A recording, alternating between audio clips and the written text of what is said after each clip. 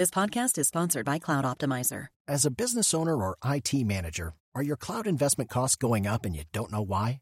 It's time for Cloud Optimizer. As you migrate your business to the cloud, what you're spending and why you're spending it can get a little hazy. But Cloud Optimizer clears up the mystery and puts the cloud to work for you. Cloud Optimizer starts by analyzing usage patterns, right-sizing resources, leveraging discounts you may not be aware of, implementing automation, and much more. And by reducing unnecessary expenses and maximizing performance, Cloud Optimizer guarantees you a savings of 5 times what you spend for their service. As you utilize cloud-based services more and more, you don't have to lose sight or control of your spend. You can stay agile, streamline your costs, and optimize your performance, plus save significant money with Cloud Optimizer. Make the cloud work for you with Cloud Optimizer. Get a free assessment and find out how much you can save by going to cloudoptimizer.com. Go to cloudoptimizer.com for your free assessment. That's cloudoptimizer.com.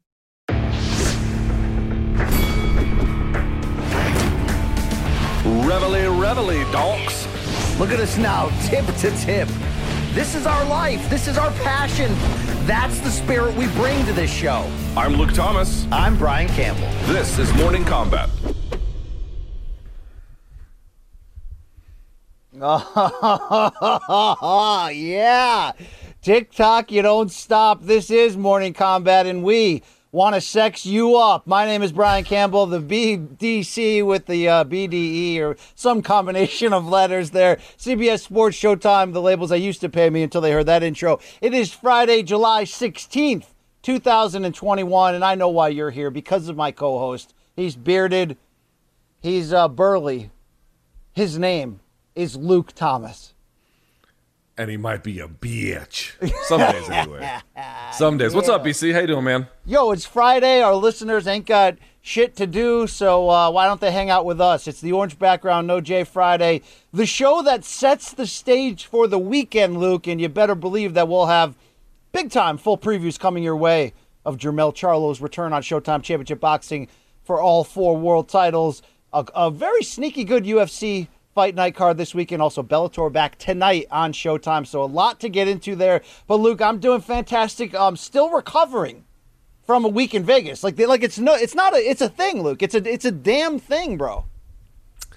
People who, I mean, we can't cry about our jobs, but I got to tell you, to be as in the physical condition that you and I are in, which is on death's door, let's just be honest about that, to then have to fly across the country and work in 117-degree weather, and then fly back, and then get dengue fever along the way. It's not that easy, bro. It's hard on the body. Just to recover mentally and physically from the excesses that city produces, Luke. Even when you're doing good and you're not, doing the bad stuff, there's still a lot of bad stuff knocking at your door there. Okay, Luke? I got to tell you, if I didn't get COVID there, and I don't think that I did, boy, that Moderna vaccine, that MFR that thing works. I'm pumped for that thing. Check the science on that, biatch. All right.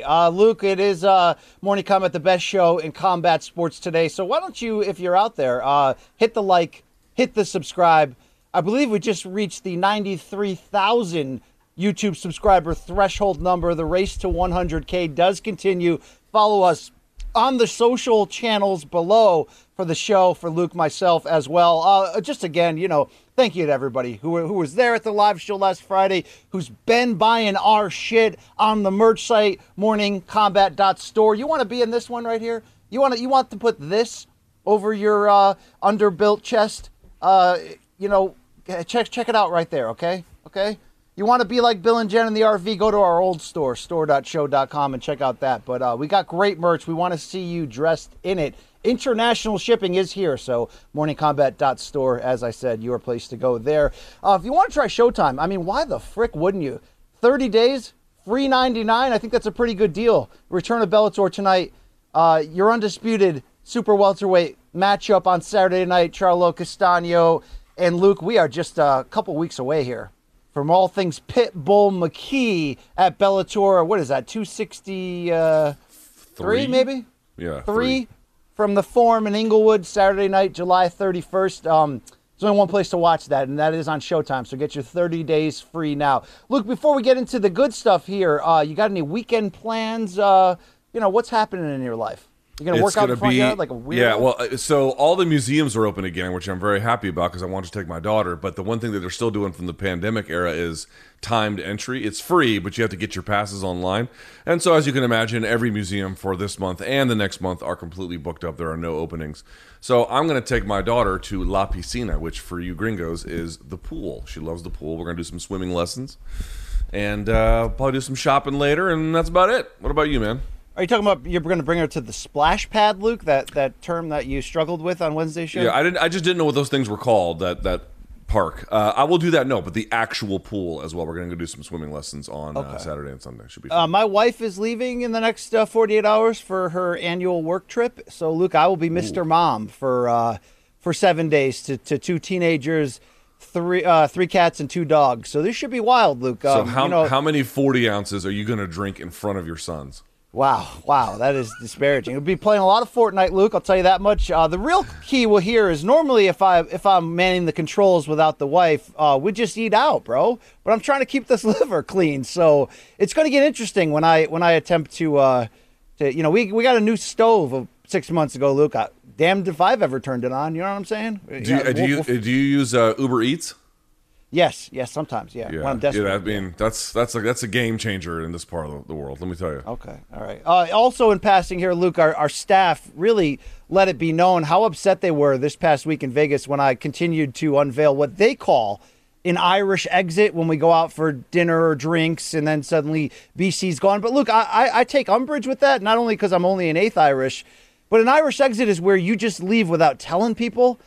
Yeah. I'd like to introduce the Lithuanian exit. That's just me deciding it's my time to leave before you're ready to. Right? Is there anything wrong with that? Hey, we're all out having a good time, but it's half past BC's washed. I got to go upstairs and and seek out some things. So mostly my pillow. But the truth is, dude, you do the Irish exit. You dip. And you don't say anything, and then we're just like, wow, I think BC went to the bathroom and collapsed there and died. No, it turns out you went back to your room and say it to my face. I'll tell you when I'm gone. But Luke, when I'm gone, we out, bro. Okay, we out of here. All right, I know that. Let's get into the topics at hand. The weekend preview, a look back at the news of the past couple days, and Luke, we cannot avoid it. Our top story this Friday is a man who owns the headlines. We thought we were done from our UFC 264 hangover on all things McGregor, Poirier 3. No, Luke, we back in it. Conor McGregor took to the interwebs yesterday post-surgery, put out a roughly 6-minute, almost Helwani-like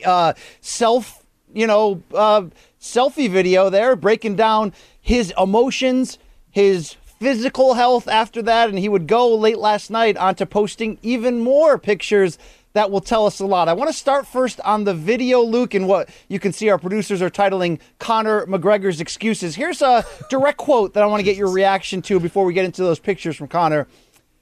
The leg is better than ever, McGregor said. I was injured going into the fight. People are asking me, when was the leg broke? At what point did the leg break?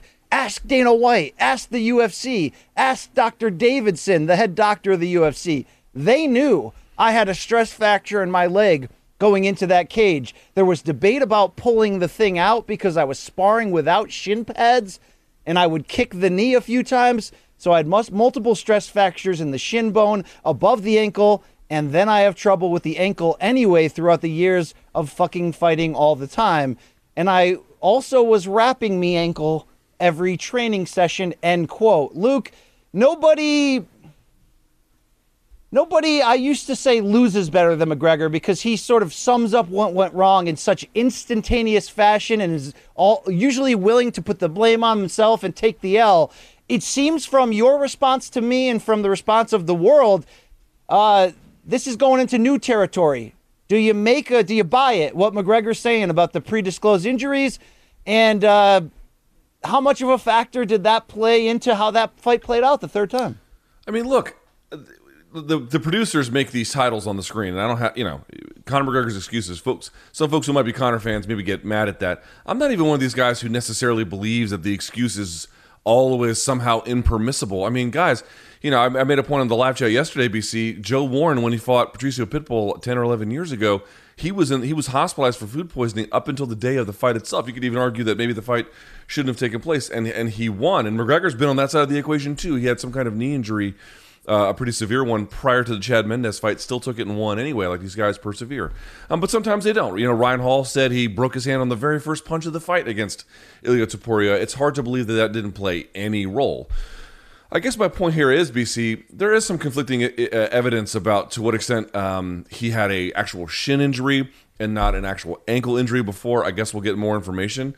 But where I come down on this is I just don't understand exactly what the big deal is. I mean, I hope Conor gets well. I don't mean in that sense. I guess what I'm saying is he's looking at these issues and demanding from the public, or at least asking the public to consider that the circumstances that he has suffered are somehow unusual. And the leg break itself is relatively rare, even with MMA. But, like, dude, opponents who have an annoying one-track style, judges who get it wrong, injuries that can affect you prior to a camp, in the middle of a fight.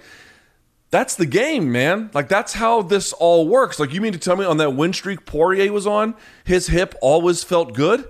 I sincerely doubt that. And a lot of other ones. And sometimes guys had catastrophic and traumatic injuries, and sometimes they didn't. Listen, I'm perfectly willing to believe, BC, that the injury he had prior to camp and then suffered in the fight absolutely affected the outcome in some kind of way. Fair enough. This is the least conclusive fight of the three. What I don't understand is why this is a big deal. This is just the fight game.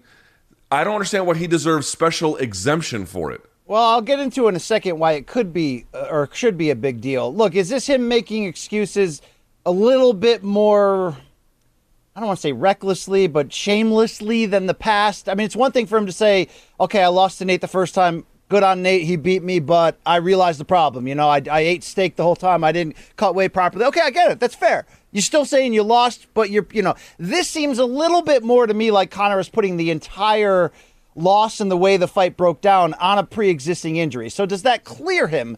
Well, no, because I have a lot of questions coming off of that. If you had this bad of an injury coming in, look, I completely respect the idea, and Conor's always been like this. Like, the show must go on, and he's the show. He knows he's the show. Look, he's been injured in the past, too. You said the game's the game. I mean, let's bring Omar out here to tell us that. We know it. And some guys will just pull out because they don't want to fight if they're not 100%, and that's fine. Conor's always been opportunistic, advantageous, and took advantage and fought guys even if he was hurt. And I certainly respect that if that's the stance he's going to take. I think, though, when you take that stance, two things become real. One, you can't just lean on excuses after. And two, if you were this badly hurt, and I want to throw to the pictures in a second to really illustrate what he's trying to illustrate, and you're admitting that you had fractures in your shin bone and that you were, sparring without pads on your legs, well, I guess in effort to try to harden up your bones to be able to check kicks and all that, why the frick would you come out? Okay, you have made this decision to fight her. That the show must go on, that you're going to make the millions anyway, that you're the showstopper, right? You're not no one's stopping this show. You are the damn show. Look, again, I respect that. Why the frick would you come out with a style in which you are leading with your injured limb and leaning completely upon it? So, Luke, this may sound like a flip-flop from me because I was, surprisingly to a lot of people, pro McGregor earlier this week. Here's what I was pro McGregor on earlier this week, just to recap quickly. Pro on the idea that I think his brand did recover.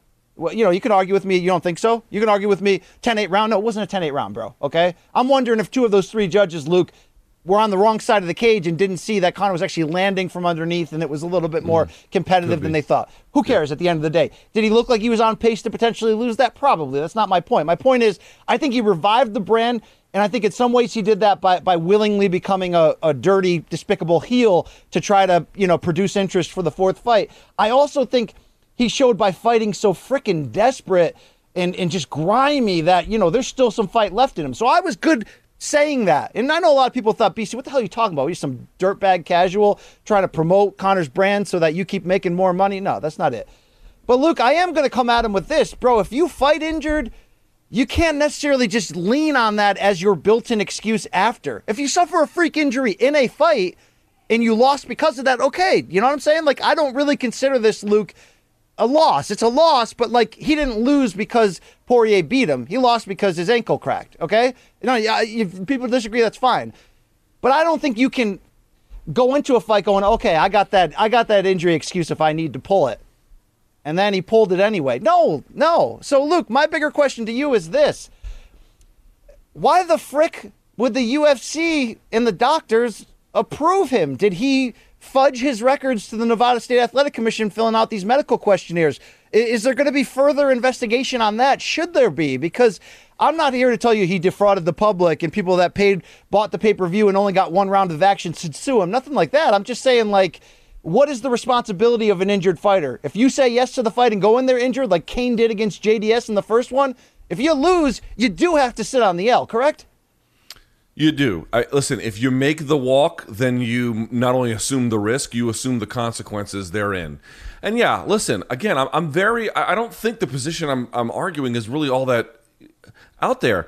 He does deserve a degree of leniency about the result by virtue of what happened. There's no denying. I mean, someone pointed out to me the other day, I forget who it was like, dude, look at the first round between Chandler and Oliveira. You know, that was one-way traffic, and then at the end, what happened? The whole thing flipped on a dime, no doubt about it. Now, I tend to think that the kind of constitution that Dustin Poirier has shown means it would take a long time to put his lights out at this stage of his career. But okay, you get the idea. Like, I'm perfectly on board with that.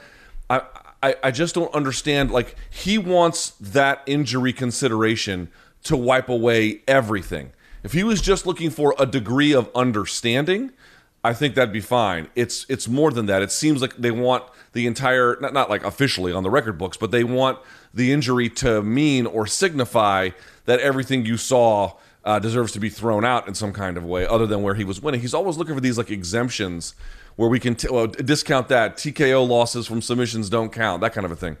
To answer your question, dude, there are inconsistencies here.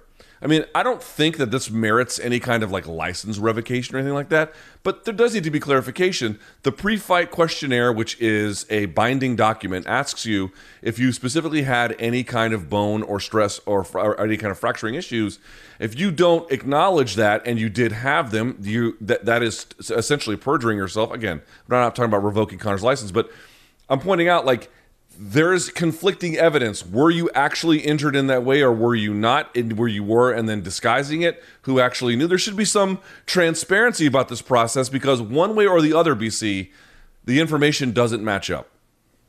Yeah, and I don't, again, like you said, if you decide to make that walk, not only can you not really lean on it, I wouldn't disclose it either. And here's the thing, Luke, if he had just, like the way that the injury happened, we were sort of debating on Monday's show. We couldn't really tell exactly where it happened. It happened somewhere in there. I think there's a built-in excuse in there that you got hurt. I think he's doubling down to try to repair his own name and only making it worse. I mean, can we throw these photos that he's posting here? Because now this shows me that I feel like he was coming in with that built-in excuse, knowing he can lean on it if he did. Is there any way we can blow up these photos or not? No? Anyway, Luke, the full photos are a bit obscured, but if you go to there we go. Yeah, Manich, get on that, bro. Get that shit, bro. Yeah, get it. Here's the other part about his injury. Like, again, dude, I'm certain that he had an issue in camp. Which fighter doesn't? Like there's no. Look doubt right there, though, mind. Luke. Look right there. What the hell's that? That's right. Well, a hold on, full-on... but like, and again, I don't know to what listen. I don't know to what extent this is evidence, but there was a doctor who is an orthopedic surgeon who had posted looking at a picture of Conor McGregor in one of these photos, had posted a doctor inside of the picture itself looking at his MRI, and he zoomed in on it. And if you look at the contents of the MRI, it's actually not about the shin at all. It's about the ankle. So like, obviously he had some kind of injury along the way. I don't think anyone's really challenging that. It's just if you didn't disclose it, why not? How severe was it? Actually, what was the real medical diagnosis? There's just a lot of missing information here that either side wants to take their word on, and I think it would be clarifying to get more. Manish, can we show quickly the second tweet? And then I want to ask Luke a question off of that. All right, here's the second tweet, Luke. Yeah, see the one in the upper right-hand corner? They're actually looking at an MRI there, and another doctor zoomed in on that. So these pictures from Conor are showing continually that there was an injury, that he was rehabbing it. Here that he's even getting x-rays. So, Luke, I want to pin this now because we've already done the court of public opinion on McGregor's decision-making. What about the UFC's? You have to believe they fully knew well about this, that they sat down in the war room with Conor and Dana and the matchmakers, and he said, no, Dana, I can fight. I can keep going on with this. And they decided that's a yes. Is there any responsibility on the UFC, Luke, from the idea of presenting a product in which you're charging a large amount of money for, knowing, okay, if it doesn't go that way and Conor hurts himself early, well, we'll just run it back. We'll just do it again when he recovers and get a second dose of a cash in. Is there any responsibility on them for having let this fight go on in your eyes? If what McGregor says is true and they knew, then yeah, there's a lot of questions that have to be asked. I guess I'm of two minds of this. I mean, the answer to your question is quite obviously yes. They need to have better internal standards about this. More to that point, in the UFC's defense, it's not like they haven't lost main events at the last minute before. I mean, they really have. So, like, how much of this was Conor insisting he could go on even though the UFC knew, right? They could know that he had some kind of issue, but then he may have presented it as something he could overcome, in which case they were like, well, okay, whatever, and maybe he passed the medical. Again, there's just a lot of missing information about this. I would say, though, that if what you're asking is the UFC knew this guy was basically incapable of fighting and defending himself and then let it go on otherwise, yeah, that would be a problem. I just think to get to that point, we need a lot more information than we have right now. We need Bob Bennett. We need the Nevada State Athletic Commission to speak up. Bob Bennett is he's a worthless person. He is, I mean... Wow, that's hard. That's hard, Luke. That's aggressive. Dude, I'm not saying I'm the biggest Bob Bennett fan, but that's aggressive. Okay, but the commission, dude, he is he just abdicates all responsibility. This guy, they are serving the promoter interest by making whatever was disclosed in pay, however fractional and insufficient as it was in terms of the total picture, it was at least something. And they are supposed to be the firewall for that. They have then gone and advocated and changed the laws on behalf of the promoter to create more secrecy, less transparency, and that's the same with all pre-fight medical questionnaires. And no, it is not a HIPAA violation on any of that stuff, at least for the most part anyway. I'm just trying to point out, like, dude, their commitment to transparency on what the public should have an interest in knowing is abysmal. And the reason, Luke, is because of what the UFC does to that local economy by constantly putting blockbusters in there. It's the same reason in 2012 why Floyd Mayweather was allowed to delay his jail sentence by a full month to fit in the Miguel Cotto pay-per-view, because the local and state government got involved and were like, no, this is too much money for our economy. We got to give this guy some extra time. I mean, it's all ridiculous. I think, though, I'm going to need a statement soon from Bob Bennett and company to figure all that out. It's wild, Luke. So if this did reported, as UFC 264 reported 1.3 domestic pay-per-view buys, which even without the international ones added on, still shows you Conor's brand is strong. People were into this fight. It was very well promoted. What do you think, had he pulled out, or had the UFC encouraged him or forced him to pull out, what would RDA versus Poirier have done? 10%. 200,000, Luke? Yeah, if that. Something like that. Something like that. I mean, it'd be a very good fight, actually. It wouldn't have been a bad fight. But yeah, there would have been not even nearly as much money brought in. It was $100 million. I mean, listen, there's a lot of pressure on these people to, like, why doesn't Conor pull out? Listen, it's hard to beat Conor McGregor. You got a lot riding on your shoulders. You got a lot of people counting on big money for you. Of course, big money for himself as well. He has a lot of personal interest. There is a lot of pressure for him to continue. So he's going to make every possible effort. But then to your point earlier, okay, you know that, but there has to be some kind of accommodation for that, you would think anyway, in the fight itself. And then he came out just like throwing them almost in a blitzing kind of way. He had double the output from a volume striking standpoint in the third fight than he did in the second fight in terms of the first round. So it's like, even if you want to grant him all of these factors of clemency, BC, there are still unanswered questions no matter which way you turn here. And they don't all, find Conor to be in the right. Well, this evidence does, though, answer some more questions. I mean, it explains why Conor fought so rabid, which again was something that I praised, from the idea that, do I think he's past his prime? Of course. But I do think he can still win big fights. I do think he showed even in that one round that he would be credible against almost anybody. Now, would you favor him to win? That's another topic. But now I'm realizing, Luke, he fought that rabid because he realized he had limited time before the injury would, eventually happen again. Again, my problem is in that mix between, do we praise him for carrying on the show anyway and being that tough, or should we rip him for basically being an idiot, Luke, and leading with the injured limb and, sparring without padding, I guess, from the idea of strengthening up the legs for that. I mean, it's all wild, Luke. I just think at the end of the day, now that we have, from all the facts that we have now, it's extra damning. Look, people are like, hey, MK, how are you not even talking about that McGregor responded to Poirier's tweet about it with a picture of his daughter and put, a disparaging comment on there? Like, yeah, that's all despicable shit. I think it's all in the grounds of trying to promote another fight. But I think when you add all the evidence that we do know together, it's overwhelmingly damning toward Conor. Yeah, it doesn't really matter, one way or the other. Did he really post a picture like that?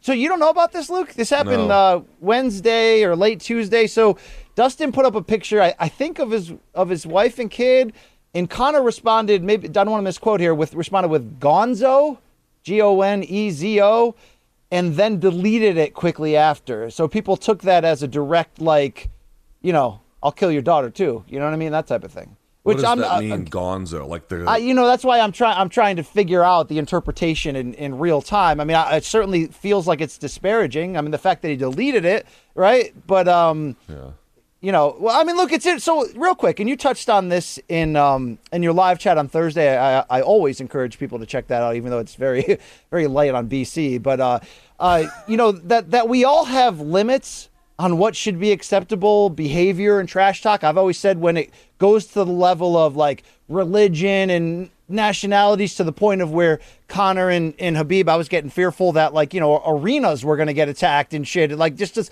because people are pretty serious about stuff like that.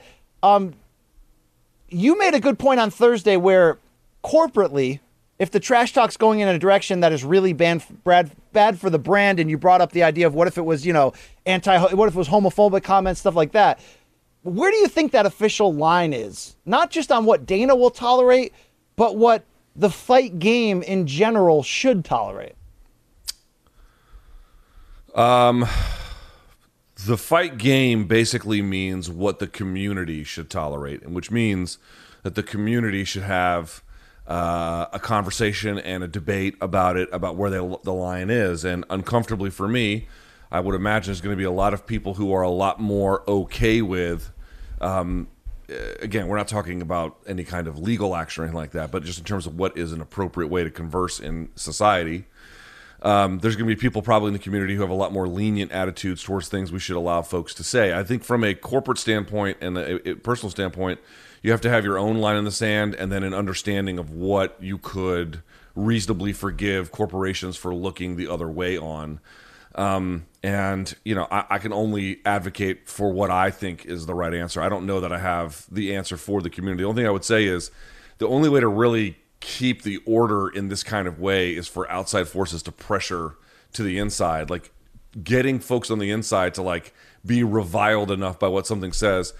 That's almost impossible to do. There's just not enough. Because, look, I don't want to soften this up too much. It's a debate you and I had quickly on Monday where it's like, it's still the fight game at the end of the day. It's still, if two guys in a bar or in a schoolyard or two kids are going to go fight, like usually right before the fists are thrown, some pretty whack shit is said, but it's meant to spice up the fight in a lot of ways. But would that mean I would tolerate racial comment? No, I don't want that shit in there. You know what I mean? So I guess there has to be a line.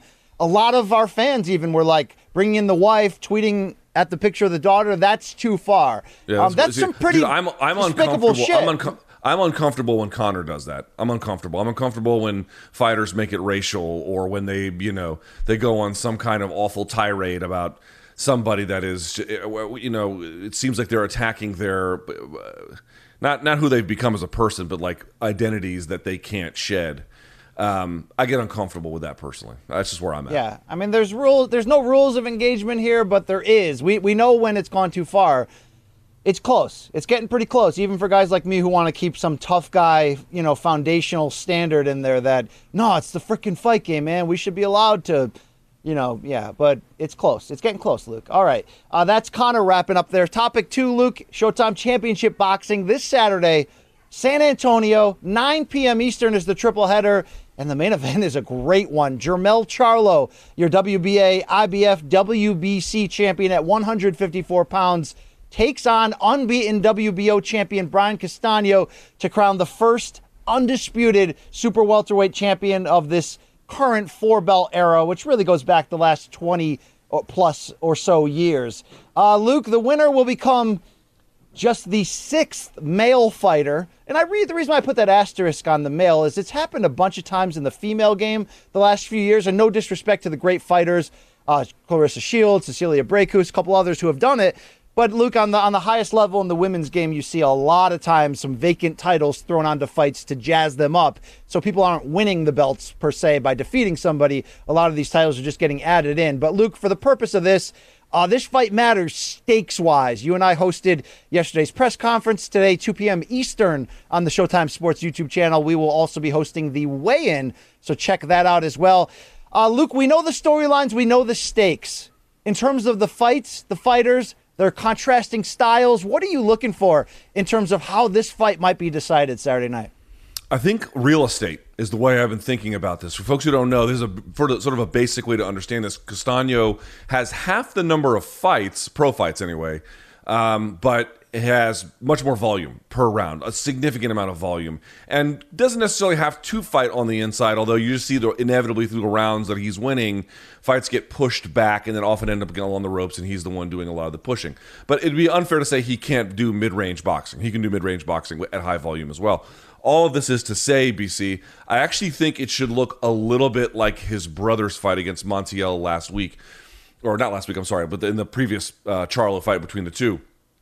Which is, I think that you just need to expect some level of just let it play out where that dynamic comes to life.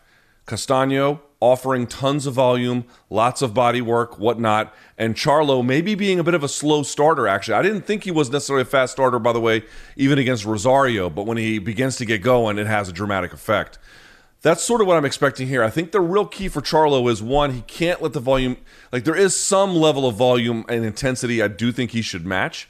And more importantly about the real estate, I actually think it's going to be very, very much kept in the center as much as possible, even if it's very, very short-range boxing, BC. Because if he's getting pressed against the ropes, I do think that he can still win that way. He can find openings. The Charlo brothers have very athletic, clever counterpunching when they need it. However, I think the best kind of work will be in the middle, because if he's getting pressed against the ropes, he might get smothered a bit, and I think that actually will hurt him. It's when he can take steps and angle out and turn and have that space to move in the middle of the ring, BC, that I think he'll have his best success. But I think it's going to take time, dude. Castano is a tough customer, man. This fight is legit. I think this one is almost certain to go the distance, and in any case, BC, if it's going to get stopped, I think it's going to be much, much later. Well, here's the deal. If it does go the distance, and Castano's, his brief history at the elite level has shown you that he's durable, he's got incredible stamina. So it is, despite Jermell Charlo's big-time punching power, is a great chance it goes the distance.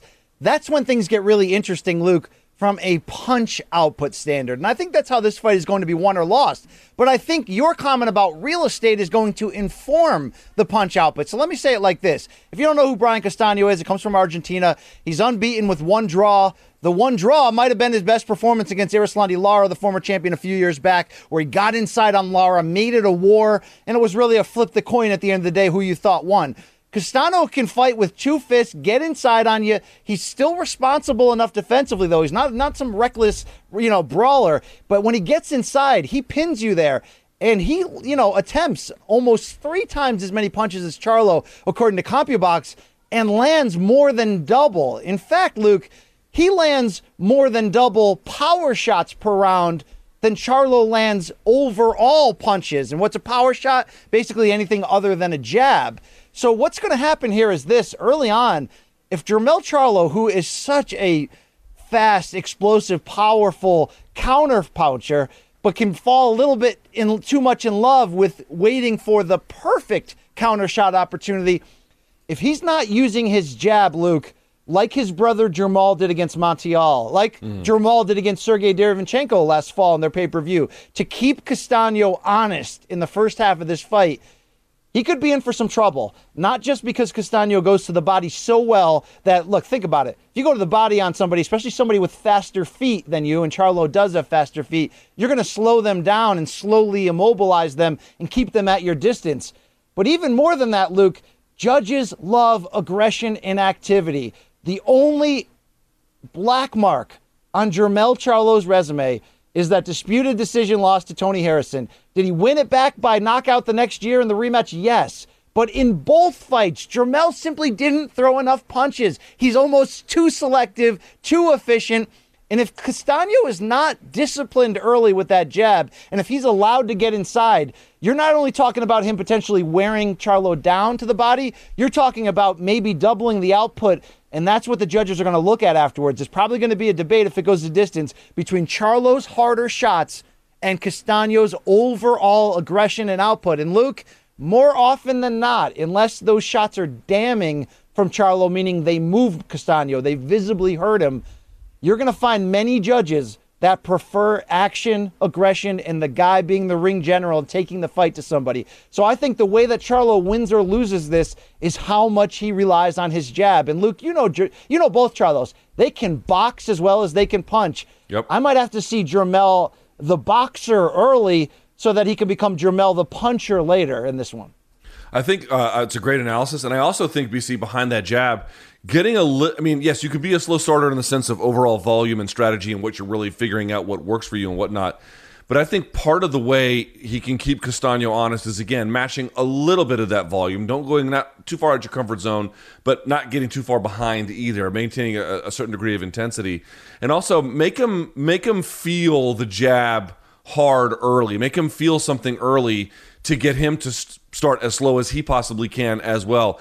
Again, it requires maybe a little bit more intensity than I think he's a little bit comfortable with early on, but I do think that would pay dividends to the extent Castano can't get in a rhythm and warm and going, or to the extent you can delay that. That's all the time he needs to begin to make all the reads he has and begin to deliver the things you've talked about. Again, the tape is clear. These guys can find openings, heavy shots very quickly and in tiny, tiny little spaces. They need a little bit of time to get there, but when they do, it's a thudding shot. To your point about the judges too, BC, you're right, dude. I think he has to knock him down in this fight, or to visibly wobble him a couple of times through the rounds, because not only will you win those rounds where that happens, you know as well as I do, it kind of influences thinking afterward about what those shots mean when they land that maybe it wasn't necessarily doing before. It sets a big tone for the judges. You're right. That's definitely on the table as well. And you make a great point about Charlo's need to land some big shots early, because when I'm saying it like it's a Achilles heel, saying Charlo doesn't throw enough punches. But Luke, when the punches that he does throw are landing,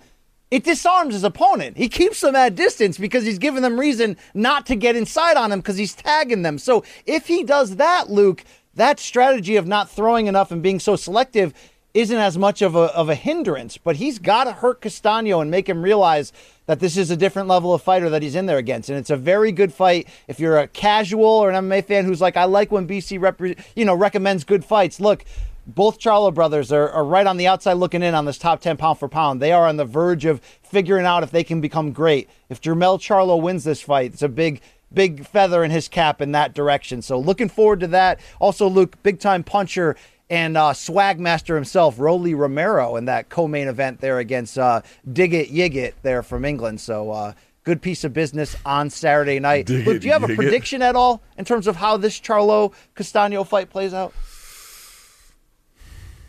I think Charlo could stop him. I think that's possible. I don't think he will. I'm going to say 116, 112-ish territory for Charlo. Yeah, I got the same score range. I'm predicting basically like a majority decision where you will see one scorecard even and then maybe two close, but solid in favor of Charlo. It's going to be a close fight. It's going to be competitive. If Charlo can get him out of there, though, that's a big-time statement moving forward. Luke, it's not the only fights this weekend. Las Vegas is the site at the Apex for Saturday night's UFC Fight Night. We got into the storylines on Wednesday, and there's plenty to like about this sort of in-between fight night card coming off such a big pay-per-view. But in the main event, lightweights, Islam Makhachev, Thiago Moises. We talked about that this is almost not a showcase fight because Moises is a tough out here, but it's a prop-up fight for Islam Makhachev in a 5-round distance. Khabib there talking him up in interviews all week, Luke. This is a big deal for that brand, meaning could Islam Makhachev be... get a little bit of that runoff from the Shmesh factory now that Khabib's gone and be the fighter of the moment from the Great Caucasus region. We'll have to figure that out. What type of, style in sort of hurdle could Moises present against him? I'm not sure, to be honest with you. I think this is a tough fight for him. Candidly. Again, I'm with you. Thiago Moises is not a chump. He's a good fighter. He's talented. He's well-rounded. He's experienced, but I'm struggling to come up with what I can determine, at least pre-fight, and fights are crazy. We'll see how it goes. But pre-fight, I don't really know what you can point to here to say that like Moises has the clear upper hand. Probably some forms of guard work, maybe. That's really about it as far as I can tell. I mean, listen, there's a lot of ways you could point to this being a bad fight for him. The two that I would point to is, one, on top, Makhachev's submission and wrestling game is going to be, I think, pretty lights out. I think he does heavy passing. I think he is heavy on top. He has excellent ground and pound. I mean, he's a force to be reckoned with there. More to that point, he has his takedown percentage, so his ability to accurately secure the takedown per attempt, is 68%. Now, that may sound to some folks like, oh, shouldn't it be higher? No. Most fighters, including elite ones, are around 50%, often lower. Khabib's lifetime, I think, is 48, 47. 68 is extremely high. That is really, that's for a guy this experienced in the UFC, that's almost unheard of high. Unbelievable. And once he gets going, he is hard to beat there. He has endless cardio. This is only it's a 5-round contest, so that could get interesting a little bit later, I suppose. But BC, here's the other sort of stat point. Strikes landed per minute for Thiago Moises, 2.85. Strikes absorbed per minute, 3.88. Now, some of that can be thrown out due to outlier fights that may not represent the worst of what he has to show there. But what I would say, BC, is it's just a reality. Listen to this for Islam Makhachev. Strikes landed per minute, a little bit modest, I would say, in just 2. Strikes absorbed, 0.77. They're not laying a glove on this guy. So you look at the takedown percentage, you look at his ability to control, you see the unique styles he has with grappling, with wrestling, how well prepared, how experienced he is. And then you see that Moises has the takedown defense issues, along with he takes a lot of damage relative to Makhachev. I just don't know what the path to victory is here for him. Moises, 26 years old, from Brazil, on a 3-fight win streak, Luke, over the past year, getting a submission of Michael Johnson, decision wins over Bobby Green and Alexander Hernandez, but a big step up in weight for Makhachev. Can you give me sort of a casual breakdown for anybody who's like, I kind of know Makhachev, he's a Khabib's boy. What's the difference in sort of the foundational fighting style between a Khabib and what Islam Makhachev is forming here? Islam has a lot of the same abilities. He can do a lot of the same things, to be sure, but just has a certain kind of his own grappling style. He's much bigger on foot sweeps, so he has a lot more takedowns from sort of a standing-ish kind of more judo-inspired position.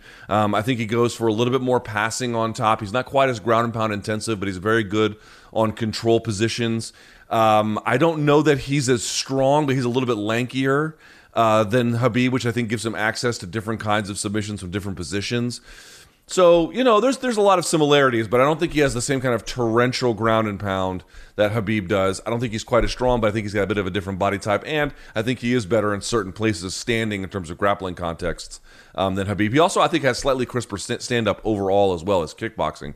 To me, it looks a little bit better than the sort of mechanical style of Khabib's. Makhachev 8-1 since his UFC debut in 2015, but he's won 7 in a row, including that submission of Drew Dober. He's been on fire. Luke, I need a I'm ready to be a star now performance out of him. And we've talked about in the matchmaking here, you can argue that they've set him up to do that, even though this is a tough fight, but maybe not tough enough, Luke. From that standpoint, this could be a big one marketing-wise for him to be taken very seriously.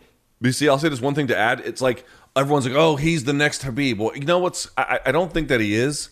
Khabib's like a pretty special guy to me, but I do think he's very talented. I do think he can go really far. He might even be champion. I don't think that's crazy. But it's kind of funny here as BC is if he gets a win, while I do think it is unfair that people are calling him the next Khabib, it's unfair to him.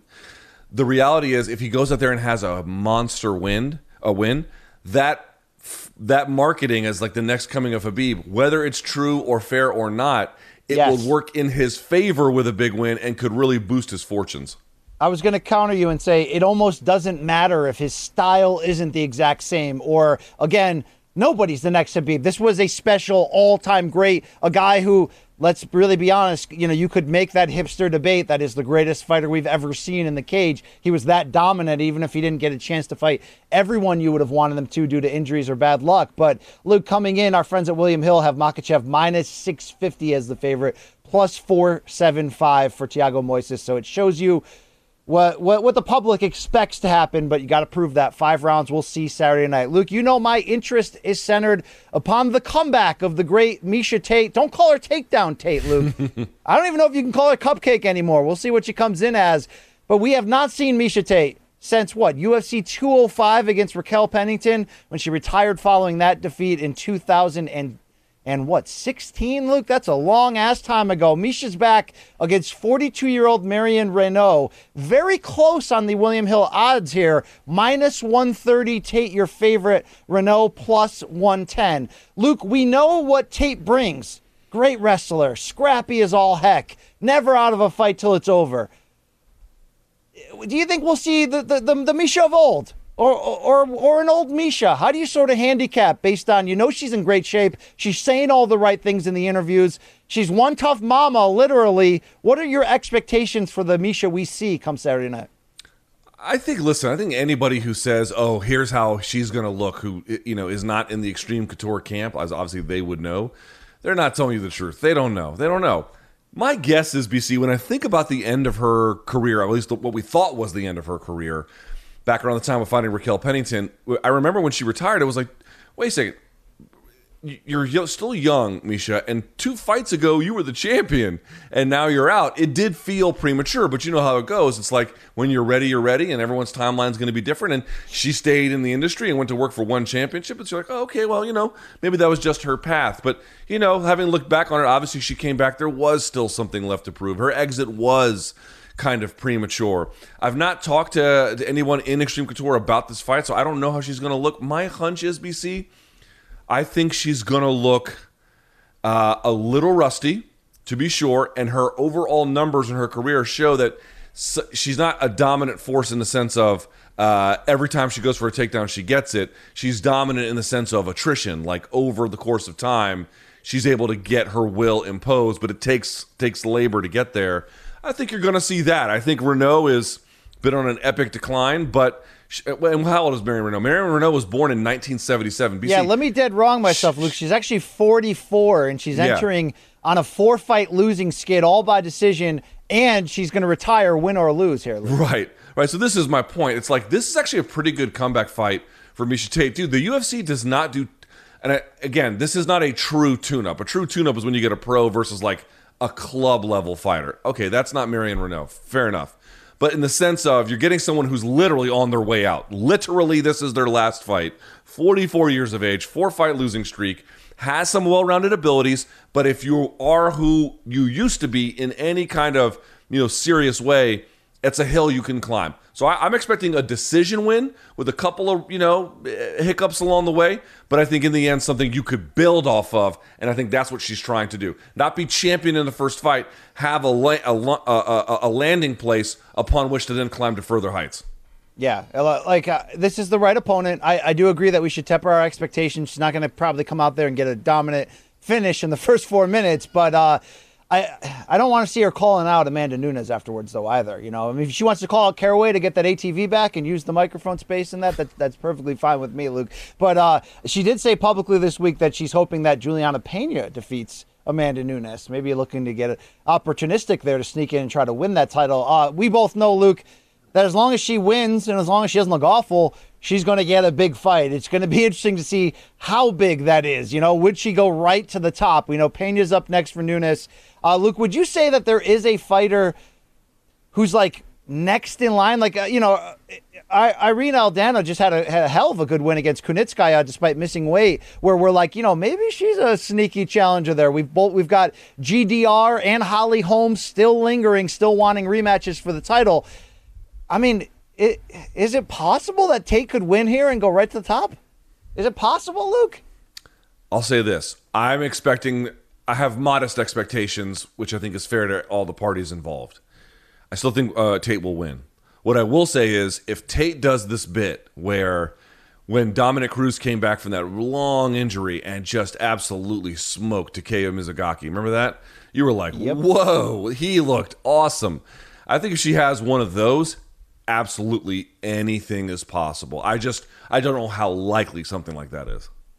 Aspen Ladd at number 3, Luke, will be back next week's card, the Sandhagen Dillashaw card. She's coming off a lengthy injury and surgery and recovery, but she's also in that bantamweight mix again in terms of people that aren't directly coming off of a loss. So it will be interesting. Luke, I'm cheering for Tate. I'm cheering for her. She's a big name. She's always been great in terms of being a personality and, a brand in the sport. You've done radio work with her in the past. Luke, you got nothing bad to say about her. I know you don't. No, she's great. She's a pro.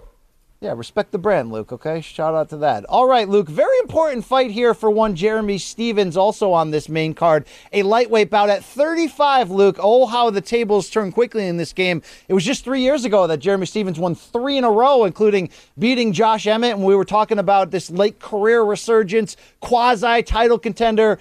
Unfortunately for the little heathen, he is 0-4 with 1 no contest in his last 5 since that fight. He's going in there against Matus Gamrot, who, Luke, I'll be honest, I don't know a damn thing about.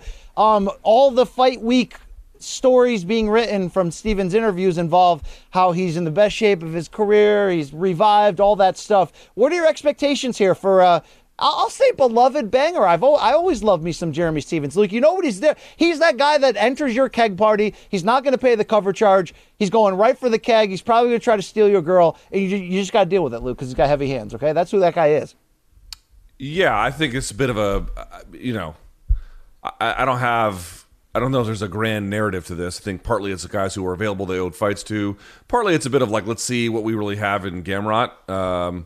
And let's see what's sort of left of Stephens, given his lengthy career at this point. But I don't read much more to it than that. Should be a good fight. I mean, these two guys are actually going to throw down, but I don't know if there's like a big Gamrot's from Poland, Luke, 30 years old, 18-1 record. He's nicknamed The Gamer. The Gamer Gamrot, Luke. Okay? He's good. He's a good fighter. All right, his only defeat, a split decision loss in his UFC debut, 2 fights back to Guram, long name that begins with K. Kutaladze, Luke? Did I get that? Who cares? I mean, at this point, besides his family and probably the people of his nation, who cares, right? Right. Is that insensitive? All right. Luke, as we look up and down this card, I have to tell you I'm fired up. Friend of the program, Billy Quarantillo is back in a featherweight bout against Gabriel Benitez. Which fight is of note to you as you look up and down this card that's catching your fancy? I don't love this card as much as you, but I guess the return of Rodolfo Vieira is always worth paying attention to. We'll have to see how he looks. Remember, he had that brutal last fight, and he had a messed up eye as a consequence. And also, Khalid Taha, shouts to Beirut, Lebanon, although I think he's out of Germany now. But Lebanese fighter, I'm always going to cheer those folks, so there you go. Luke, do you consider Daniel Rodriguez must-see? He bangs, bro. Yes, he does. He's actually quite good. He's always worth paying attention to. Mm-hmm. He'll be taking on Preston Parsons in the ESPN and also, Plus Montserrat main event. Conejo, her last name is Rabbit. That's interesting. She has the neck tats. She's got all the horror tats, BC. What do you think about those? I have not seen neck tats on a female fighter like that. Have you? I don't know who you're talking about. And they're long, too. Like, they're from, like, here down to, like, the collarbone. They're huge. Imagine if Austin Vanderford became single, Luke. Yeah, he's got the eye on his throat. I'll say this about the throat tattoos. I don't think that on the women, I don't think that like I can take or leave them. It depends on the person and the tat, like anything else. But it's the people who there's a whole subgenre. BC, you don't know this. People who are like all into tattoos, and all of the tattoos are like horror related. Like one of that dude who came to like last Friday's show, but she's got all of those. Damien from Stockton, California, who I love, by the way. You can tell he's a sweet guy. He said I motivated him to get the 3 needles. Look, I don't want to do a gang hand sign. There's a hand sign I did that people are upset about. I don't want to do any bad hand signs. 3 needles, bro. But yet, Luke, he does have the scariest tattoos in North America. There's no question, Luke. You should see her tattoos. They're pretty scary. All right. There it is. All right, Luke, let's carry on here. Luke Rockhold in the news, the former UFC middleweight champion. Here's a direct quote. He wants a big fight and he's not getting one. So he says, give me the fucking dance partner to prove that or not. Whatever, I don't care. I'm going to go there and I'm going to do what I do. Let me prove myself right and let people try to prove me fucking wrong. But someone's got to step up and fucking do it. But I ain't going to take anything that doesn't excite me. I'm not just going to step up and fight somebody that doesn't excite me or doesn't excite my fans. There's no point. I've been doing that. I've been a Strikeforce champ. I've been UFC world champ. I don't need to come back and fight some bum that doesn't fucking get me excited. I'd rather just not come back. If you want to fight me, give me something that excites me, brother. Give me something that excites my fans, my people, and all of us. Otherwise, fuck off and let me go, because I ain't going to do that. End quote. Luke Rockhold. Luke, I'd love to see what excites that guy if you know what I'm talking about, right? No? No. I mean, I do, but I'm going to say I don't. All right. Luke, does he have we've been in this debate before, that UFC doesn't always know how to promote their aging ex-champions who still have a big name. They put them in there as fodder for the next guys coming up, and you can argue that's typical promotional strategy. Some guys like Anderson Silva, I thought that was disrespectful. Does Luke Rockhold have a point here? If you're not going to give me something big or fun, then let me the frick go. Get me out of here. I can take my twilight elsewhere. All right? Yeah, I don't begrudge him the view that he doesn't want to fight any old fighter. I think if you've done what he's done, you've been a weight class champion in Strikeforce and in UFC, that's not something you necessarily want to do. I totally get that. I also just sort of understand beyond what his preferences are, just where the market is. I don't think the market on, is there a ton of demand for Luke Rockhold to be in these enormous bouts of, well, not enormous bouts of consequence, but like, it's hard to know exactly what he wants and who he thinks would be a suitable opponent and who wouldn't be. So we're kind of weighing in on that. But I'll just say this, is there a ton of demand to have him back? I'd be happy to welcome him back. I would enjoy seeing it. I don't know that I see a ton of demand out there. I think the UFC probably recognizes that as well, and they just want to see what they've got in him. I completely get his perspective that I'm not into this to do that anymore. I did all that. I'm older than that now. Fair enough. But as long as there's an impasse, only one side of that equation can win, and that's the UFC side. I mean, he's basically saying, I don't want to climb any ladders. We've heard him say, I think I could be a great kryptonite to Adesanya or John Jones. I mean, he said both of those in the past. He's not going to get either of those fights, Luke, without earning it. Now, would he get a quicker path? Let's say he wanted to buckle down and get back in the middleweight title picture. He'd get a quicker path than most because of his brand. But Luke, he's got a lot going against him, and it's not just having lost 3 of 4, all by knockout, but it's the fact that he turns 37 in October. So you know what his statement to me is really saying? If you don't have some big-time curiosity fight against another old name for me, or you don't have basically a title shot for me, let me go to Bellator, or let me go somewhere. Look, I say Bellator because it would make the most sense. They have a lot of these light heavyweight-ish, to middleweight-ish names lingering, meaning, you could put him in there in the light heavyweight World Grand Prix, right? And it would be a footnote. It'd be interesting. I'd love to see him against Romero. Heck, I'd love to see him against Anderson Silva, Luke, all that shit. But Anthony Johnson.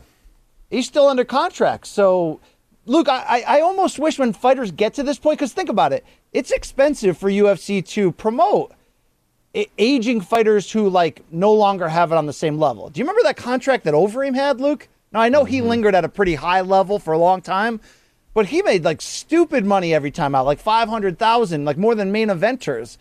So since it's not always cost effective for them, and if the aging star in question doesn't want to be fodder, shouldn't there be some kind of understanding where they can both just part ways, Luke? Am I not understanding how contracts in possession work? I mean, if they don't want to be there and the promotion doesn't want to give them what they want, can't we just say goodbye? And also, with the No, promotion, I'm asking you that question. I'm asking you a question. Yeah, and I'm answering it. I'm answering by also adding on to that. And would the promotion really suffer without the services of Luke Rockhold? They've been without the services of Luke Rockhold the last however long. This isn't to say he has no value. It's just to say that he could bring a lot more value to someone else, and it wouldn't really hurt the UFC's bottom line. These are case-by-case things that I don't really know how you solve it, but I agree with you. It's dude, if Luke Rockhold got let go, he could be a great signing for PFL. He could be a great signing for Bellator. There's a lot of I think more than a few. He could do some boxing too. Who knows? Potentially anyway. So there's a lot of different ways he could go. And I agree. If the UFC is not going to give him something that's more in line with his vision, Scott Coker, who used to work with him, I'm sure would be more than happy to. I mean, I'm sure he's been tearing it up on, Grindr or Tinder or whatever, Luke. But, I want to see him back in the cage at the end of the day. All right. Look, he's probably a big jerk. We probably think oh, Luke Rockhold's cool, bro. He'd hang out with us. We can crack jokes. He's probably like the worst. He's probably the worst hang. You know, right, you say that, and I said this before. This was like 6 years ago. He's a little bit of a different guy then, maybe, but I hung out with him is a strong word. I spent about an hour or two chatting him up at the bar for the MMA awards, and he was actually great. He was actually very friendly and very funny. He doesn't come off that way necessarily on social media these days, but at the time, I enjoyed hanging out with him. True or false? Do you believe he would flirt with your wife in front of you? Oh, he would. Yo, he fucking would, bro. There's no question. Yeah, just probably. to show you what time it is, Luke Thomas. Just to let you remember the name, okay? Okay. He may even, go as far as an indecent proposal option. It could be in play, Luke. Okay, can we move to the next topic? And you can mean, stop you guys being have the same first unbelievably name. weird. Wow. I just wanted to see how uncomfortable you would get there, Luke. That's interesting. All right, Luke, speaking of Bellator, tonight on Showtime, 9 p.m. Eastern is the main card. Luke, where do the undercard stream at? YouTube. All right, on the Bellator and Showtime YouTube channels. It's Bellator 262, and look, card, killer up and down, not really sure. Really good main event, though. Women's flyweight title on the line as Juliana Velasquez of Brazil, fresh off winning that 125 belt in a 5-round decision over very decorated and defending champion Alimale McFarland. Going in there, Luke, against a very interesting out and former kickboxing world champion, both with Glory and Bellator, Denise Kielholtz, who's coming in on a 4-fight win streak, all 4 via stoppage, including 2 via submission, which was a bit surprising in the moment. Luke, the big narrative for Kielholtz coming in is, she's sort of figured out now. She got a past in judo, a past in kickboxing. She's sort of figuring out how to be a mixed martial artist, and it's working well for her. Styles-wise, what can we expect in this matchup against the newly crowned champ? Yeah, both Velasquez. have a background in judo, and if you notice anything about Rousey and Kayla Harrison's style, Kayla a little bit less so these days, but Rousey was like get right to work, and certainly I think Kielholtz brought a lot of that both from judo and her competitive kickboxing career. To me, I'm going to say Velasquez is the more well-rounded of the two. I think both are going to be good and strong in the clinch. I'd say Kielholtz is a little bit quicker, a little bit more explosive. The more sophisticated striker of the two. But I'll say this about Velasquez. Again, I think she's overall more well-rounded in MMA. She's beaten better fighters. And I'd also say that she's a really devastating puncher. And striker generally, but when she lands on folks, she doesn't necessarily have the one-hitter quitter, but she has the kind of punch that alters the judgment going forward of the opponent, where they're much more reserved and much less likely to do anything else. So what I think you might see is, how does that play out? The speed and explosion, maybe some of the combination work of Kielholtz against a little bit more patient, but when it lands with more authority in Velasquez. You did see an armbar there. I also think that Velasquez can probably go longer and maintain more competitive poise in mixed martial arts. And what I really wonder, BC, is about the grappling. Takedowns, who can get on top, who can get the back. Both have good takedowns, obviously, from judo, although certain kinds. Kielholtz, a little bit more head toss. I think a little bit more wrestling from Velasquez. But on the mat, who could get on top and then maintain top position while avoiding submission threats? I think Velasquez has a real path to victory that particular way. So Kielholtz, dynamic athlete, no doubt about it. Experienced competitor, a lot of the same strengths. But I think she has a few more weaknesses than Velasquez in mixed martial arts. But how they match up, I'll say this. I'll give Bellator praise when it's due, and I won't when they're not. This is a good fight. I like this. I'm excited about what happens in this main event. Yeah, we got to find out if Juliana Velasquez is as dominant and defiant as she was against McFarland. What I mean is when the script is in Velasquez's direction, when she can control distance and fight on the outside and come in and out with that accurate left cross. Luke, I mean, she's dynamic. She's accurate. She's powerful. She's put a lot of, lesser opponents away on the ladder up just by standing at range and taking them the hell out of there. But yet, if you look closely at the tape, she's competent on the ground, but I don't think her takedown defense is all that elite. And I think that can be a potential opening for Kielholtz, who doesn't, do the aggressive wrestling double leg, but certainly can take people down with judo trips and is very comfortable in the clinch. She's the smaller fighter, Kielholtz. She's certainly going to have to land some shots to get some respect early. But I think the more chaos she can create, that's going to, increase her chances here of trying to get this to the ground, trying to work her submission game, because you just can't stand on the outside of Velasquez's left hand. It's going to be a long night for you. And she's punishing with that. She's a very good striker. So it's going to be interesting. Definitely a good main event. Luke, that co-main event is going to be a heavyweight banger when Tyrell Fortune, just one loss under the Bellator banner. That was a knockout loss to Timothy Johnson, looking to climb the ladder, taking on a guy I love, meathead Matt Mitrione. Only this is 43-year-old Matt Mitrione, who's, what is he, something like 0-4 with a no contest in his last 5. Luke, I don't know if you caught the Bellator media day interview. He got sideways thing with a reporter, yeah. Yo, some guy named Kevin got loaded up, and he's like, yo, Mitrione, what's up? You're 0-5 lately. And, Mitrione just gave it to him, Luke. Well, the question sucked. He was like, you're 0-5 in your last 2 fights. I'm like, okay. You're gonna roll to a guy. That's your first question is, hey, why are you losing? Okay, listen, you call down the thunder. Don't be surprised when you get what you get. But okay, to your point, he didn't like the line of questioning. Why would you? I can understand that. Yeah. I'll say this, man. 31 versus how old? How is Mitrione? 44 at this point? 43? 43. Yeah. Listen, man. If there's any division that's accommodating of age, you know this just as well as I do in mixed martial arts. It's heavyweight. So certainly you can understand guys can be late 30s, sometimes early 40s, and do well. But even then, 43 is a little bit older than what you can see 40, 41, sometimes 42. 43 is when you're starting to edge into that territory where there's not a lot that's left for you at that point. I think Tyrell Fortune has developed pretty well for the most part, but he is athletic. He does hit hard. He's 31 years of age. And, both of these guys have losses to Timothy Johnson, so they got some work to do. But, at 31 years of age, Fortune's got a lot more time to get there. I mean, to be a 31 at a heavyweight, BC, that's, frankly, you got plenty of time to get better if you can stay healthy and avoid a lot of damage. I just feel like Mitrione. Here's the reality about Mitrione, man. I like Matt Mitrione a lot. I ran into him one time at a Vegas airport, and we had a long conversation, and he was as friendly as could be. I really enjoy him, and I think he's taken his career a lot further than a lot of people in his position ordinarily would have been able to. He got some big wins when he needed them. He got better when he needed them. He was good at media. He went to Bellator at the right time. He played the hand that he was dealt very, very well. But like all things, they begin to come to an end.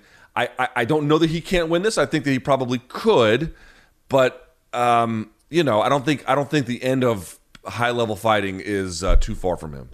No, I agree with you. He's going to have to kind of make this a war because, Fortune's got his advantage on the ground. And even if they go to war on the feet, Fortune's becoming a big puncher. I think he's got title, shots on the Bellator level in his future, meaning Fortune. He's shown us some good stuff. Seems to have rebounded well from that loss to Johnson. But I love Matt Mitrione because he's always been a fun interview. Great storyteller. Luke, he was a teammate of Drew Brees at Purdue there before going to the NFL there. And listen, he marches to the beat of his own drum. He is who he is. He understands that. I think Matt Mitrione's a great guy. It's just 43 and the competitive streak he's been on, it adds up to some worrisome factors about how long he can do this. Yeah, absolutely. To close, Luke, on the news cycle this week, we've got a date. Tyson Fury, Deontay Wilder, Part 3 was supposed to, of course, be next Saturday, July 24th. Unfortunately, Tyson Fury, who got 1 dose of the vaccine, did not go back for the second, reportedly caught COVID, as did up to 10 people in his extended team and sparring partners. So, Luke, we have an official date now reported by ESPN's Mike Coppinger, October 9th, and confirmed by Top Rank at T-Mobile Arena in Vegas. So, good news that we got a date. It's going to be a big event. I hope you and I are going to be there. I hope we can do another, I'd love to have a desk there. I'd love to do some big shit, do another live show, all that good stuff. But, Luke, the same day that this was announced, did you see this picture that's floating around? Now, to be fair, I don't know what date this was taken, but it was put up yesterday, Manich. Can you show this? Fury, the champ, who supposedly has COVID, ran into this local bloke in the Las Vegas casino. He's got the open shirt and the white pants. Luke, he's ready for a good time out. I bring this up, Luke, because this is boxing, so bullshit happens. And when Teofimo Lopez had COVID and pulled out of his Triller fight, there was a lot of talk from people about, was that more to do with lack of ticket sales? I've heard the same rumblings here. Were they not moving tickets for this Fury Wilder one like they wanted to? Are they hoping that the travel ban will be lifted and all of England can come in October? I don't know, Luke. I'm not saying it for sure. But that's potentially damning evidence, no? Doesn't look good. And then the ticket sales, as you indicated, for Fury Wilder 3, were report from the Sports Business Journal reportedly horrible. And you had said something, we had talked about this previously, like, where's Wilder to complain? He hasn't, He hasn't. He hasn't at all. We're talking about the guy who complains about everything. He hasn't said a peep. That's unusual for him, So I mean, look, I don't know. If that's the case, it's like, what do we want? Well, we want transparency and honesty, right? Yeah. But like, I are don't you want mad? fake Like, honestly, like, if they came out and be like, listen, we're just going to put this in October because we want the British Fight fans to be there, and we regret jumping the gun on this, I can understand that. I mean, the fight was made in haste after the Court of Arbitration ruled in favor of essentially Deontay Wilder, so they put it together pretty quickly, which is great. But at the same time, it's like, yeah, I don't know if they're using COVID as a cover. Maybe, maybe not. You need a lot of evidence or something to make those claims. It does look a little dubious, but if they're still going to fight and we have a chance of going, I guess selfishly I would say, yay for October.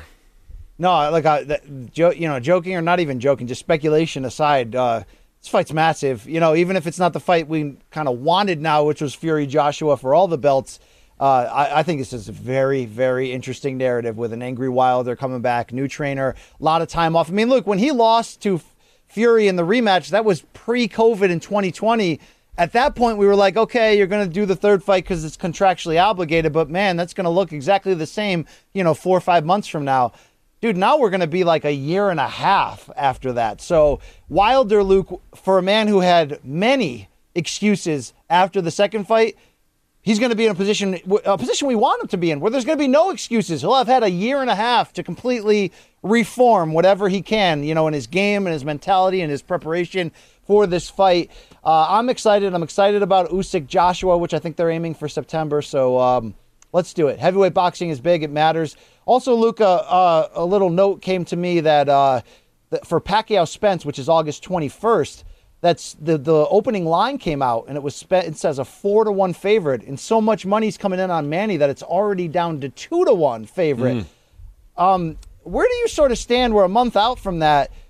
Like, is this a bad idea for Pacquiao, or like the Thurman fight, is he going to go in there and surprise us and either win or be super competitive and make this, the thriller that it has the potential to be, even though Manny's, 42 and hasn't fought in 2 years, bro? I don't know. I tend to think he'll make it competitive. I don't buy any of that. I don't think he'll win. I think Spence is too good, but, late chapter Pacquiao has been all full of surprises. I don't know why that would stop now. Yeah, really full of surprises both ways. The performance against Horn came at a time where, he was busy in the Senate, and I don't think he really trained and prepared at a level he needed to for that ex-school teacher who walked him down, Luke. And whatever. That's boxing. That's it for the week. Luke, speaking of winners, you love us, right, people? Morning Combat, you want to see us winners? Well, we are finalists in the sports category of the People's Choice Podcast Awards. Luke, I don't know how we got there, but I'm happy to be there. Our bosses are hoping we win it. So, hey, how about this? We appreciate all what our listeners do for us. We hope they enjoy our show enough to nominate us to advance to the final round. So, as you can see on the screen there, go to podcastawards.com/app/sign up, toggle down to the sports category. We've included a link to at the top of our episode description on YouTube as well, if you want to click it right there. Luke, you do have to sign up. You don't have to give your credit card. You don't, there's no you can't pay for your, bill this weekend, so sign up here. We're not doing that right now for you, but it'll take you a second, and you can support this show moving forward. So it costs you nothing. Thank you. That's right. Thank you. It's what do we win if we win? in your words. Luke, what do we win? We win nothing, but we win respect, okay? And that's what I'm in this game for at the end of the day, Luke. Well, that and money, right? Mostly money. Yeah, you greedy bastard. Luke, we don't always get it right in our intentions or the things we say into a microphone over 12-plus hours of live shows per week. So luckily we have a segment where our listeners reach out and tell us what we said wrong, and we will sit spread eagle on that L. It's called Dead Wrong. Dead wrong. The email address in question is Morning Combat at gmail.com for your Wednesday fan submissions, for your dead wrong, for whatever you got here. Number one, Luke, let's talk baseball strikeouts. From Greg and Michael, they say, Luke, you and BC were dead wrong during Dead Wrong on July 2nd. At the 1 hour and 12 minute mark of episode 175, when Luke said, it always gets weird at the ballpark when the pitcher gets the third K and they have to put it backwards. Yes. BC agreed with you. Yeah, this is weird. It's clear neither of your fathers loved you enough to teach you how to fill out a scorebook in baseball when you were a child. That might be true for Luke, by the way. Per MLB scoring rules, in the scorebook, a strikeout is denoted by the letter K. A third strike call on which the batter doesn't swing is denoted. Is that the word I'm in question here? Denoted, yeah. Denoted with a backward K. Now, Luke, this is a L that I'll take. And in fact, Luke, if you don't know my past, but I was a very Wait, nerdy... I don't understand it. How did we get it wrong? What did we say that was wrong? We were talking about somebody's initials, and I was like, at least their initials aren't KKK. You know, that'd be horrible. And you were like, yeah, you ever go to a baseball game and they have to turn what I'm the talking third about K is, dude, in the outfield, in the stadiums, I don't know if they do it anymore. When we were a kid, they were manually changed the scoreboard, and they would keep a tally of the strikeouts. And so when they got the first strikeout, you'd see 1K. Then if they got a second strikeout, it'd be on the K next to it. And then when they got the third, rather than having the 3 Ks, it'd be forward, then backward. And then they would keep it backward, even if there was a 4th or 5th K along the way.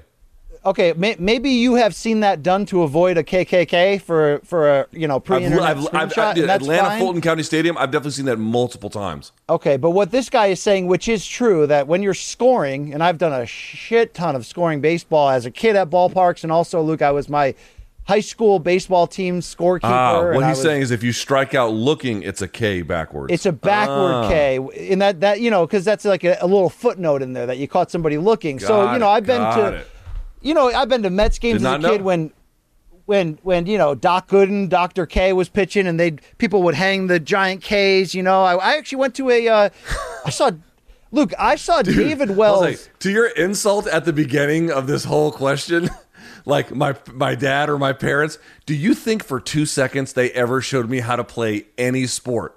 Any sport, to any extent that I know it, is entirely either self-taught or through a camp or through whatever. But like, you think there was moments in the backyard where like, this is a baseball, counts as an out. Never happened, dude. Never. Luke Thomas, self-taught, self-reliant, self-employed. Yes, that's the history of you. Luke, I was saying I once went to a 1997 Yankees-A's day game. And in fact, Luke, you know the 90s counter on this show? Can you put it up real quick, Manich, please? This picture, Luke, was taken at that game in the center field bleachers at Yankee Stadium, where I'm wearing my Wallflower shirt because I went to the concert the night before when Wallflowers and Counting Crows double billed. And David Wells struck out, I believe, 17 A's that day. Jesus. And they put up, instead of Ks, they put up pictures of beer mugs. And Luke, that day, what year was that's 97? I was a freshman in college. I drank warm peach tree on the way to the stadium and got loaded at 11 a.m. Luke, great memories. All right, shout out to Bogo and Coondog that were there at that day on the trip as well. Alex Walkuski, shout out to you too. You were there too, bro. All right, Luke, backwards K, we got it, bro. Number 2, Luke, this is from Ethan and Adam. They're saying, hey there, everyone. Huge fan. I've been they always preempt it with something nice, love you guys, but I'm about to shit on you. Yeah, love you guys, but fuck your life. Okay. I've been watching your show since it premiered, and lately Brian has been all over the place, which is why we love him. So here is my entry. At 1 hour and 1 minute of Wednesday's July 7th episode, he said that Michelle Rivera is 21-0 with 23 KOs, the boxing lightweight prospect who fought on Showtime. Not quite sure how that works, but we love you anyways, Brian. We love you too, Luke, but you're dead wrong. Yes, I was too excited in the moment. So here's what I try to do on this show, Luke. I know that people don't want to hear me talk about boxing, but it's part of my show. It's part of my passion. So sometimes I shoot in a bunch of facts really fast to try to jam them in before people lose interest. I've done that my whole life. If I'm talking to you about something that I'm excited about, but I know you don't care. In fact, Luke, right now you're probably doing it to me. When you and I are in public, I talk to you I'll go on for 4 minutes and I'll be impassioned, and they'll look over and you're not fucking listening at all, bro. At all.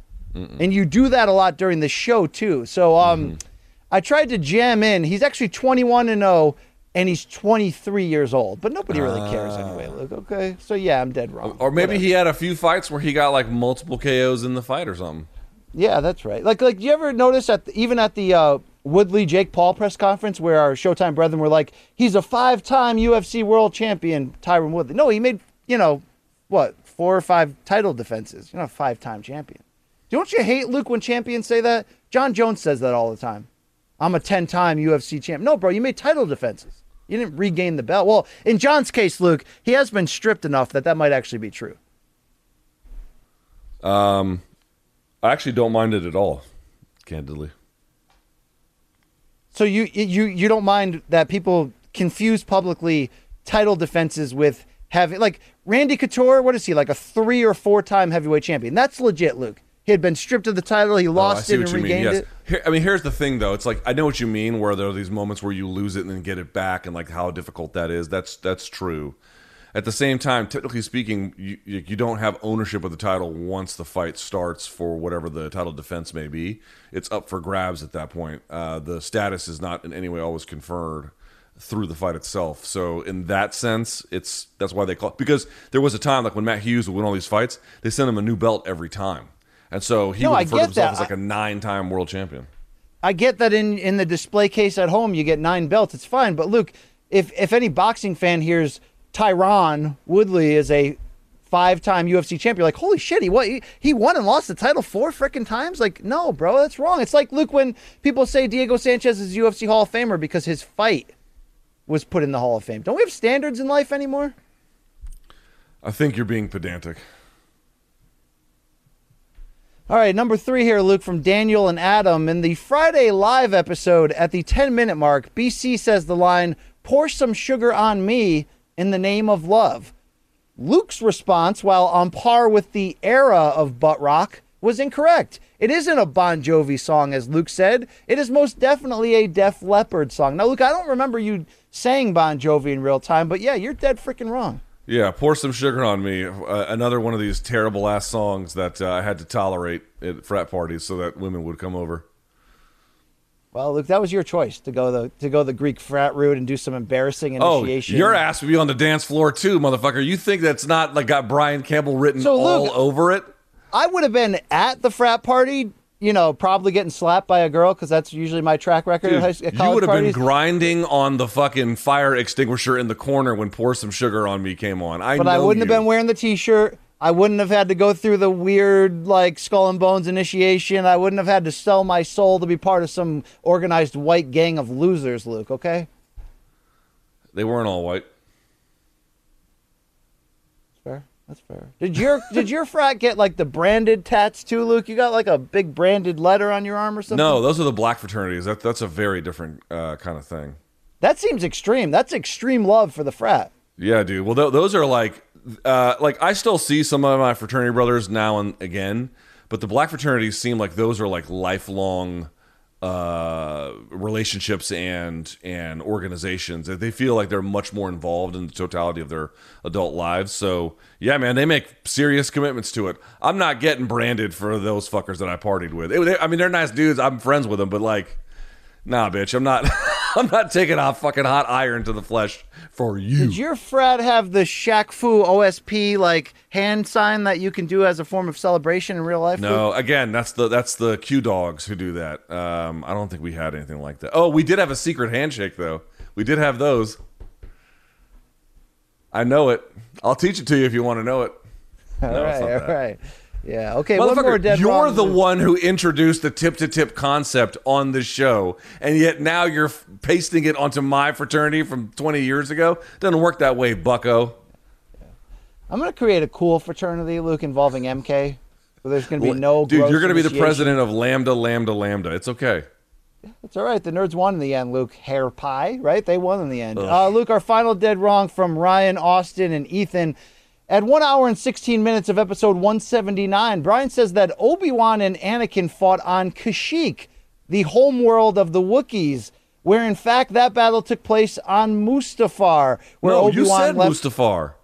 Well, here's the deal: where Obi-Wan let his best friend burn to death. There's been multiple references. I did correctly say Mustafar on the Room Service Diaries, but I made a second reference on the episode the other day where I think I did, and I think it was one of the situations, Luke, where I'm trying to talk fast because I know I've lost your interest, so I jammed in Kashyyyk. But that's the Wookiee. That's where they killed all the Wookiees, and yeah, all right. Go to the Mustafar system. Yes. Big L Can for Wookiees Anakin even there. say Kashyyyk? No, but dude, freaking Chewie, man, he's loyal as fuck, right? Chewie is the fucking boss, bro. Hey, Chewie, let's Yo, go do you beat these think motherfuckers up. Chewie's like, Do you why? think Don't ask Chewie- questions, Chewie. Do you think Chewie caught like secondhand tail from hanging around with Han all those years? Or do you think he was? 100%. Do you think he was 100%. only into Wookiee women, or do you think he had no problem with regular? No, that fucking dirtbag, he would take his pants off for anybody. Are you kidding? He didn't wear pants, bro. Exactly. That's Chewbacca. He just shows up to parties with no pants. Yo, he probably had he would be like if Chewbacca was an adult film star, Luke, you know what label he'd be under? Dude, I'm going to take Chewbacca to the liquor store and be like, yo, Chewbacca, we're just going to take what we want. He goes in there and just takes all the rail shit, and he just walks out, and I look at the clerk. I'm like, what the fuck you going to do about it? Nothing. Yeah, like that scene in Teen Wolf when Michael J. Fox's eyes turn red, Luke, and that old bastard's just like, yeah, sure, bro. All right, hey, Luke, that's our show for this week. Hey, we hit 90 minutes. You do have to respect the fact that when BC hosts, it's very efficient, it's very humorous and entertaining. Luke, in fact, some of our viewers have gone to the extreme of saying that maybe I should have been hosting since the beginning. Yes, there are a lot of people who DM you whose opinions I don't respect. That's true. Luke, what are your thoughts on starting rival fraternities? What do you mean? That, you start your own MK fraternity. I start mine, almost like a NWO red and black versus, red and black versus the original white.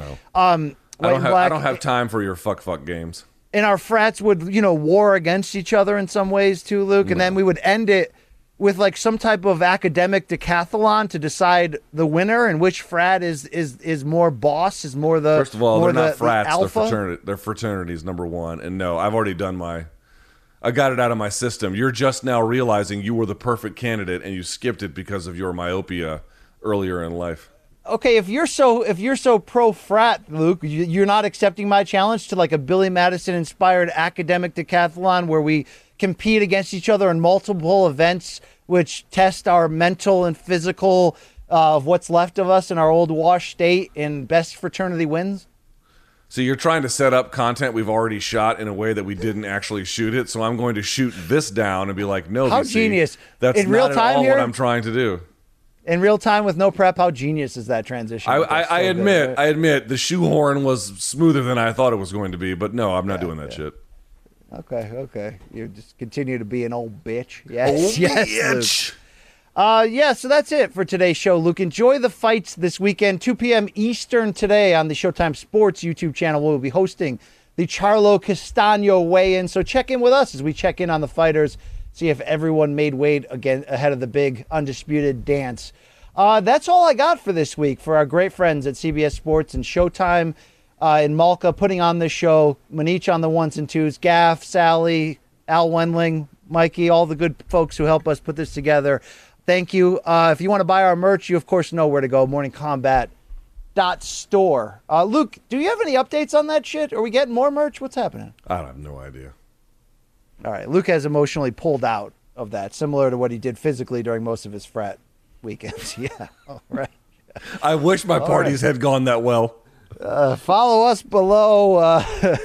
Luke, what was your lame guy? Phi Lambda dog? What was it? My fraternity? Yeah. I was Sigma Pi of the Alpha Eta chapter. Two come loudly, something like that. I don't know. You're so dumb. Right. You're so dumb. You just have the daddest jokes out here. It's not Cormier or Holloway. It's you old fuck. Yeah, all right. Also, Bellator tonight, 9 p.m. Eastern on Showtime. Do not miss that. Enjoy the fights. We'll be back next week with some bangers ahead of all things Dillashaw, Sandhagen. Luke, I got some big interviews lined up coming up in the hopper. Big BKFC week next week, Luke. Okay, I hope you're getting fired up for Who the hell's fighting? PVZ and Ostovich, you know? Yeah, the rematch, Luke, okay? Sweet. Yeah, all right. For Luke, Luke, do you have a message for the people? Nothing? Don't drink and drive this weekend. Get an Uber. Yeah, that's a fair request. My name is Brian Campbell. That's Luke Thomas. This was the best show in combat sports today. Better than your other favorite shows. I know you watch that shit. I know you're still watching that shit. You're not having fun. You don't enjoy that. That's wimpy bullshit. They're not edgy. They don't take chances. What the fuck's wrong with you? If I shit my pants, I'm mailing my pants to you. Can you close the show, please? All right. I'll close it with two more words. We out.